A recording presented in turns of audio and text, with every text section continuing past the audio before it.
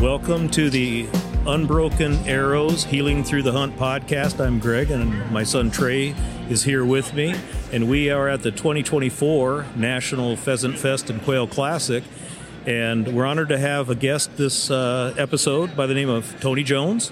And Tony is also known as the Reverend Hunter, but on his Instagram page, his profile describes himself as an outdoorsman, a writer, and a theologian. So Tony, welcome to the Unbroken Arrows podcast. Thanks. It's great to be here, guys. Oh, awesome. We're happy that we could make the connection. One of the things that you're doing here at the Pheasant Fest and Quail Classic, you are presenting. And the title to what you are presenting is called Finding Friends to Hunt With and Land to Hunt. So if you would, please tell us a little bit about that talk and discussion that you are presenting here. Yeah. Well, we can go a little bit into my backstory in a minute if you're interested, but I'll tell you the nuts and bolts of the talk is just that, there are a lot of us who love to hunt but don't own land, and I'm all for public land. I'm a big supporter of public land. I'm a member of Pheasants Forever and Backcountry Hunters and Anglers, and I've gone to my state legislature and lobbied on behalf of public land. But also, frankly, there's a lot of great hunting on private land. So my talk this weekend has been about how you build relationships with landowners and find places to hunt on private land. And for those of us who, there's kind of a stereotype out there that you got to pay $250 per gun per day to get on private land in South Dakota, and surely there's truth to that, especially early season. And I think some landowners count that as a source of revenue. Sure. Some landowners are probably a little greedy about that or whatever, but I've been hunting private land in South Dakota for 15 years, and I've never paid, not once. I've just developed relationships with landowners, and I pay in other ways. I help them. I come out in the spring and help them plant tree belts. I've come out here with a chainsaw and walk through old established tree belts and cut branches off of Russian olive trees so that we can make send a hunter and a dog into the tree belt in the fall. So there's a lot of different. It's like I've sent flowers to landowners before because I've had a buddy say, "Oh, I think she'd really like a Christmas centerpiece because we just shot a lot of pheasants in her slough and we've never hunted that before." And so I told the story of that during the talk and how I then gathered money from the fellas and sent some flowers to this lady, and she really appreciated it. So I think there are ways you can do it, and I'm trying to break that myth that that pheasant hunting private land in South Dakota has become a big money affair for rich guys only, and that's not the case. Sure. And we'll probably come back to this, circle back around this, and you talked about your backstory, but one of the things that I wanted to, share with you is we corresponded a little bit before this, and you know that I'm a former teacher, retired teacher and principal. And one of the things that you mentioned that is the heart of my philosophy of working with students, parents, guardians, is that it is all about relationships. And that's so very, very important. A landowner, that's their land. Yeah. And they can say yes, no, and do whatever it is that they want to do with their land. But if you do the due diligence to develop a relationship, even if it doesn't end up to be something that you can land that you can hunt on, you're also developing a relationship with another human being, and that in itself is worthwhile too. Yeah, and I started my career as a youth pastor, so not that different from what you were doing. Sure. Working with adolescents, and when you're a senior pastor, you spend a lot of time going to committee meetings and balancing the budget and preparing sermons and going to a lot of meetings. Youth pastors are kind of exempt from some of that, and at least my senior pastor when I was a youth pastor way back in the day said, your job is to just make relationships with kids. So just go do it. And kind of like, I got your back on all this other, I don't want you in the office. He's like, I don't want to see you in a necktie on Sunday morning. Like, I love this. I remember vividly, like where we were standing in the church. He said, I want the kids really to like you, and I want the parents to like you, but I want the parents to fear you a little bit too. Like maybe you're teaching their kids something that's maybe a little subversive and radical, like, of course, the gospel. I mean, this is my perspective on the gospel, that it's quite a subversive message, a countercultural message. So stuff like that. It was, and then you're exactly right. It all comes down to relationships. Right. Your website is, first I'm going to say, beautiful. The photography. Well, my wife's a professional photographer. Okay, that comes in handy a lot. I have the best headshot. I mean, maybe nobody buys my book, but I got a great headshot on the back cover. You're right. But as an outdoorsman, what are the types of things that are you? What fills your bucket in terms of being that outdoorsman? Yeah. I'm a generalist for sure. I do a lot of different things. But top of that pyramid is pheasant hunting. I'm crazy about it. Like I dream about it at night during the off season. I could tell you guys about the last rooster I shot this last season that just ended. Like I will remember that shot for the rest of the year. And it will like keep my head in the game. Sometimes I think it's like guys who are really into golf. Sure. That's that one great shot. I'm one of those guys. Are you one of those guys? And is it like that one great shot that brings you back? Yep. Well, that's how it is. You look for it every time you go out, but you never find it again. It seems like. Yeah. I mean, it's that way. When you're with me, at least. Well, and it's probably the same because you go back, play the same golf course. Like I go back to the same field, and I'll be like, man, last time there were a bunch of pheasants right there, and we'll go there, and it's just like. Nothing. Yep. And then you see a coyote run out the side. You're like, oh, that's why there's no pheasants there or whatever. Right? But I deer hunt. I don't love it. I primarily do it for the meat. My wife and I, we just became empty nesters. Our youngest kid just left for college, and our goal is to be totally wild game. Like we're gonna not buy any meat. But we're not there yet. I need to shoot more than one deer a year to make that happen. That takes time, right? And it takes time. Yeah. It takes time. And of course, once all your kids leave the house, you have more time. I mean, I have a lot more time than I used to. And boy, the house is just blissfully quiet. I will tell you that. Right. Some parents love it. Some parents hate it. Yeah, it's true. I mean, I have friends who are my same age who are really struggling with that. But no, my wife has no kids. That's part of my story too. Is I'm married a second time. But and I fish. I will. This last thing I'll say is that I've had people tell me for years, "Oh, you're so into hunting. You got to bow hunt. It's gonna change your life." And then all my angler friends are like, "Fly fishing. Right. And once you fly fish, you'll never bait cast again." And I'm like, "You guys, I'm spread so thin already, and I don't have the money to start two new expensive hobbies. I'll do it once my kids are all gone." And now my kids are all gone, and so like I got to put my money where my mouth is. Luckily. 3 different people have given me fly rods, which is amazing. Mm-hmm. So now I'm just putting it out there to all your listeners, and that the universe will bring me a compound bow. Yeah. I'm sure somebody will send me a compound bow. That's a good way to go about it. It's got to happen, right? Right. On your Instagram, and I think, and also on your website, you talk about pursuing meaning in the outdoors, and our unbroken arrows, healing through the hunt, is very similar in terms of what we're trying to achieve. Yeah. Again, our listeners know a little bit about our story, but what about yours? Yeah, I know. I listened to your first episode where you guys talked about your story and laid that out, and I felt a lot of parallels. My life was kind of clicking along like it should have, and everything seemed to be going well.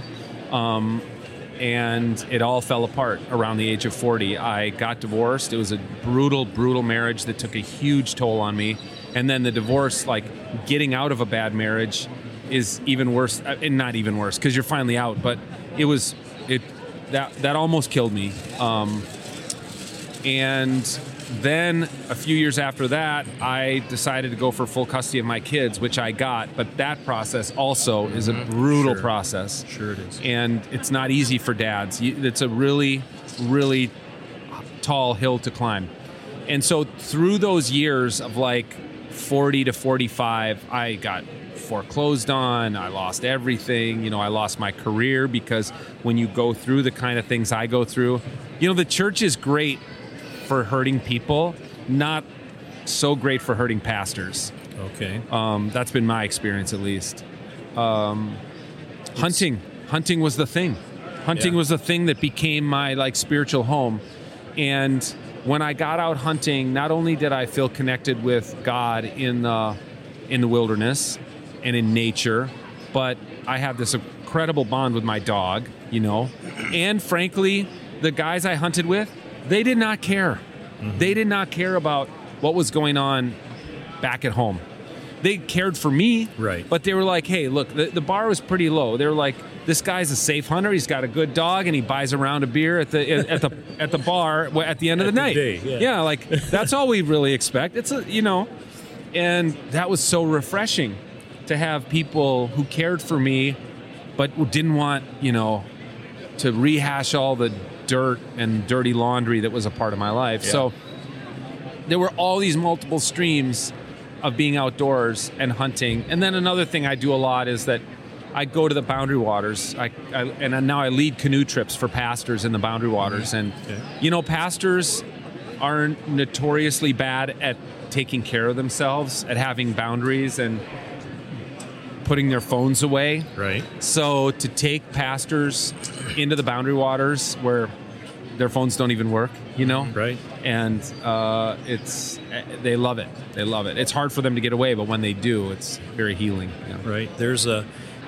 And I've shared with you, I'm Catholic, and we have a family cabin in north of Park Rapids, Minnesota, which is right 3 miles from Itasca State Park, the source of the Mississippi River. Yeah. And there's a little church there that I think the total number of parishioners are 2. And a few years back, they came up with this idea of a vacation package for priests, just so they could say Mass there. And that was something that the people that stayed at Itasca State Park, they were asking for. And I thought, what a wonderful opportunity to give somebody that, whether a pastor, a priest, a minister, that's a high-stress job. And they need time to unwind as well. So when you talk about being able to get into the outdoors and taking those canoeing and decompressing, that's a tremendous service. That's a tremendous opportunity for them. So yeah, you can almost see there's anxiety when we're standing at the edge of the lake about to push those canoes in and take off, and a lot. I think every single one of them, if I said, when was the last time you had no cell coverage for 6 days? They'd be like, I can't even remember. Like, right. When I got my first cell phone, 6 days before I got my phone. Yeah, exactly. Like 20 years ago or whatever it was. I'm like, well, you can use them to take pictures, I guess, but once we start paddling, it's going to go from 5 bars down to no bars. Mm-hmm. And you watch the anxiety first build and then melt away. Yep. And I, the same thing happens to me on a hunt. In fact, I've started to think, it used to be like, oh, the drive from Minneapolis to central South Dakota, what a grind. We get up at 5 a.m, and so we can be boots on the ground at 10, right when, that's the best part. Yeah, legal shooting starts. And I'm like, now I think of the drive as like a pilgrimage. Sure. Uh-huh. Where you're letting that stuff fall away, and you're talking to your hunting buddy you haven't seen in 9 months, right. And the dogs are asleep in the back, and it's that becomes part of the process too, part of the journey. Yeah, it's all too. part of it. That's one of my fafavorite things, like on a trip like that, is the drive there. Yeah, like you got to take that in. If you don't take that in, you're gonna miss out. But I think you're right. I think sorry, I keep you got to be conscious about it. You got to be like so many things in the spiritual life, whether you're a traditionally religious person or not. I don't think it really matters so much in this aspect, is that it's the consciousness of the act. Like any spiritual practice, whether it's a traditional prayer, like say you're making the Stations of the Cross on Good Friday if you're Catholic, or say if you're somebody out on a canoe trip, if you're not conscious about it, if you're just going through the motions, it doesn't matter how religious or non-religious it is. But if you're conscious about it, like about the drive, you're like, I'm not going to be angry during this drive that it's so long or whatever. I'm going to be like, no, this is part of my journey. I'm going to like leave. Somebody taught me years ago, and I've done it many times now since. They're like, when you're about 2 blocks away from home, stop your truck and just open the driver's door and just pretend like all your cares and worries of your city life are pouring out of the truck into the gutter and down the drain. Right. And so again, that's just like, it's just another thing of being conscious and deliberate about it in the process. Sure. Trey and I were just talking about that too, the trips to our family cabin in Minnesota. When I was a young man, those were stressful trips. Those, you have to do all the packing and all those other kinds of things. And then as time went by, sometimes it was just trips with me and the kids. And it was less stressful. But, Trey would tell you that that's where he was introduced to Gordon Lightfoot. Because Dad was listening to Gordon Lightfoot. And like that, I feel so blessed to be so. I was like 6 or 7, and those are the times that I remember the most. I don't remember being in the cabin as much, but like on the way up, having 7 of us in the car. Oh my gosh! And listen, I know exactly what we listened to. And I can name 10 songs like. Because those become rituals, right? Yeah, they become rituals in your life, and it's part of the genius of religion that it ritualizes aspects of our lives as human beings, and it makes us cognizant of the way that God is moving in the world. But it's not restricted to religion. Like we can ritualize other seemingly mundane aspects of our lives, right? And make them meaningful. A sunrise. That's right. Yeah. Again, being conscious about it or whatever. Yeah, and being like, I'm not just gonna walk by this sunrise. I'm gonna take it in. And yeah, that's right. The sounds. That's a trick I've made because I've had trips like weekend trips that fly by like that. Yeah. And I think being extra conscious about everything makes it last so much longer, mentally. But it makes it seem like it's lasting so much longer, and you enjoy so much more, and you remember so much more. Yeah. And that's something I take in everywhere I go. Absolutely. Even this weekend. But. Yeah. Absolutely. Now, Tony, you are an accomplished author, and you have a new book coming out, The God of Wild Places. Tell us about that. Yeah, my past books have all been. I have a PhD in theology. I've written several theological texts. I've written books on prayer and the Christian life and stuff like this. Youth ministry was my first couple books were about youth ministry. It's been a while since I wrote a book. My last book came out in 2015, so it's been a long time. This book is basically, for all intents and purposes, my memoir of how I survived the trauma of the personal stuff I've already talked about, and how the outdoors really ministered to me in the midst of that. And there are chapters. It's not like a memoir in that this happened, then this happened, then this happened. It's a book that's thematic. So there's a chapter on finding peace. There's a chapter on the importance of place, about my lake cabin. Like you probably would be of your lake cabin. I've been going there since I was a kid. My grandpa bought it in 1964. Hand built the first cabin on that land. Wow, does that sound familiar, Trey? Yeah, right. And now I hunt that land, and I'm kind of the family caretaker of that land. So it's just like it's my spiritual home. But I also have chapters in there. It really stuff that I never heard preached about. Or I never preached about, but now I realize how important it is, like the predator-prey relationship. Okay. Which is like, I just think the predator-prey relationship is just in our bones from our ancestors. And when you hunt, you're really in touch with that. But nobody ever preaches about that. Right. You know what I mean? Yeah, right. But it's like, it is every time we eat meat, frankly, every time we harvest a field, and eat grain or eat vegetables, we're part of this cycle of predator and prey, and ultimately we're each going to die, and we're going to be absorbed back into the earth, and then out of our humus will grow new things, and so I learned spiritual lessons in the outdoors that I did not learn in church. So part of the book is about that. Sure. What you're describing is the circle of life. Yeah. And I know that just recently, I've always wanted to write, but more so along the lines of reflections and essays as opposed to a book. Children's book kind of have had my interest for a while. But I just posted a reflection on our Unbroken Arrows, Healing Through the Hunt website. And it's a reflection of faith, family, friends, football, and pheasants. And, it kind of goes through a cycle or a path for me in terms of where I was when I was young as opposed to where I am now. And even though there's no way to describe all the different turns that took place, but the most important thing, I think, and I think I hear you saying something similar, is finding a faith. Faith is so important. I don't care what denomination or religion you're talking about.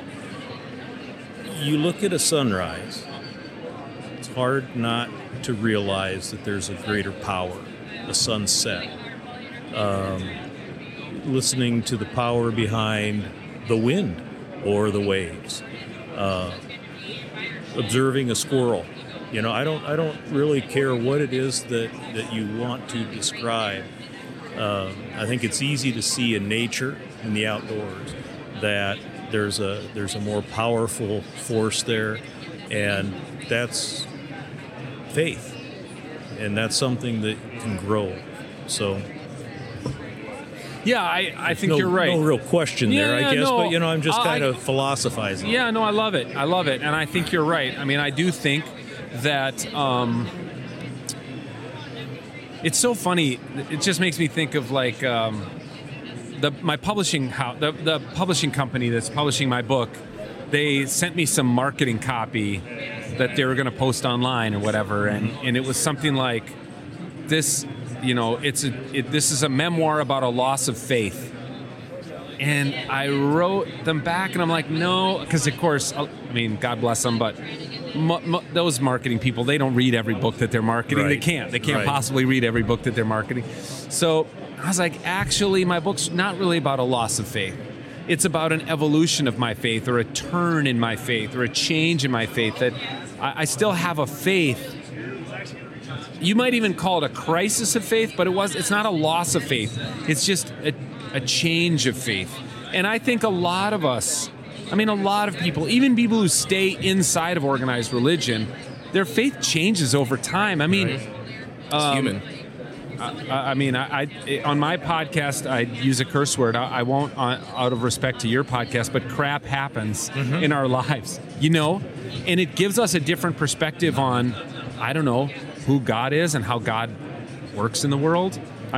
When stuff goes south in your life, it does cause you to reflect and change your perspective. So I think you're right. I think faith is essential, and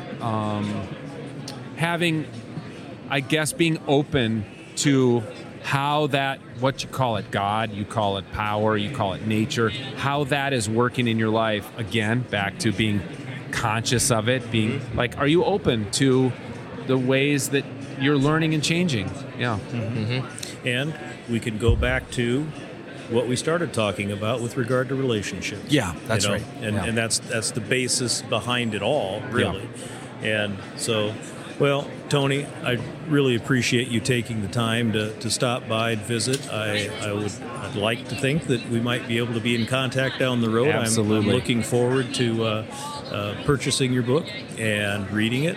Thank you. And I think that pursuing the meaning of pursue the meaning of life in the outdoors Yeah. is such a very important thing to do for all of us. Thanks. And it doesn't have to be pheasant hunting. No. It could be taking a walk, Yeah. bird watching, heck, playing, pickleball. Yeah. So, Well, I don't know about pickleball. I don't know about pickleball. Maybe golf, but I don't know about pickleball. Yeah, Nothing more pretty than a golf course at 7 a.m., though, I'll tell you that. That's true.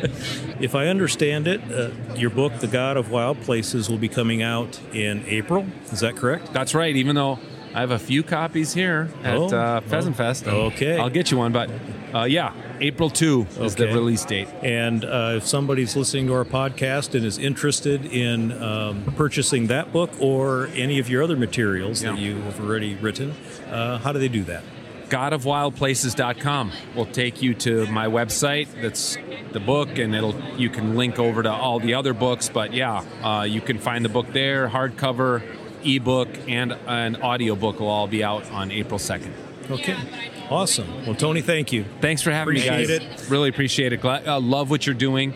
And I honestly think the future of hunting, frankly, is going to be more and more people who are interested in finding meaning in the hunt and healing in the hunt. Well, thank you. Appreciate those words. Yeah. Thanks.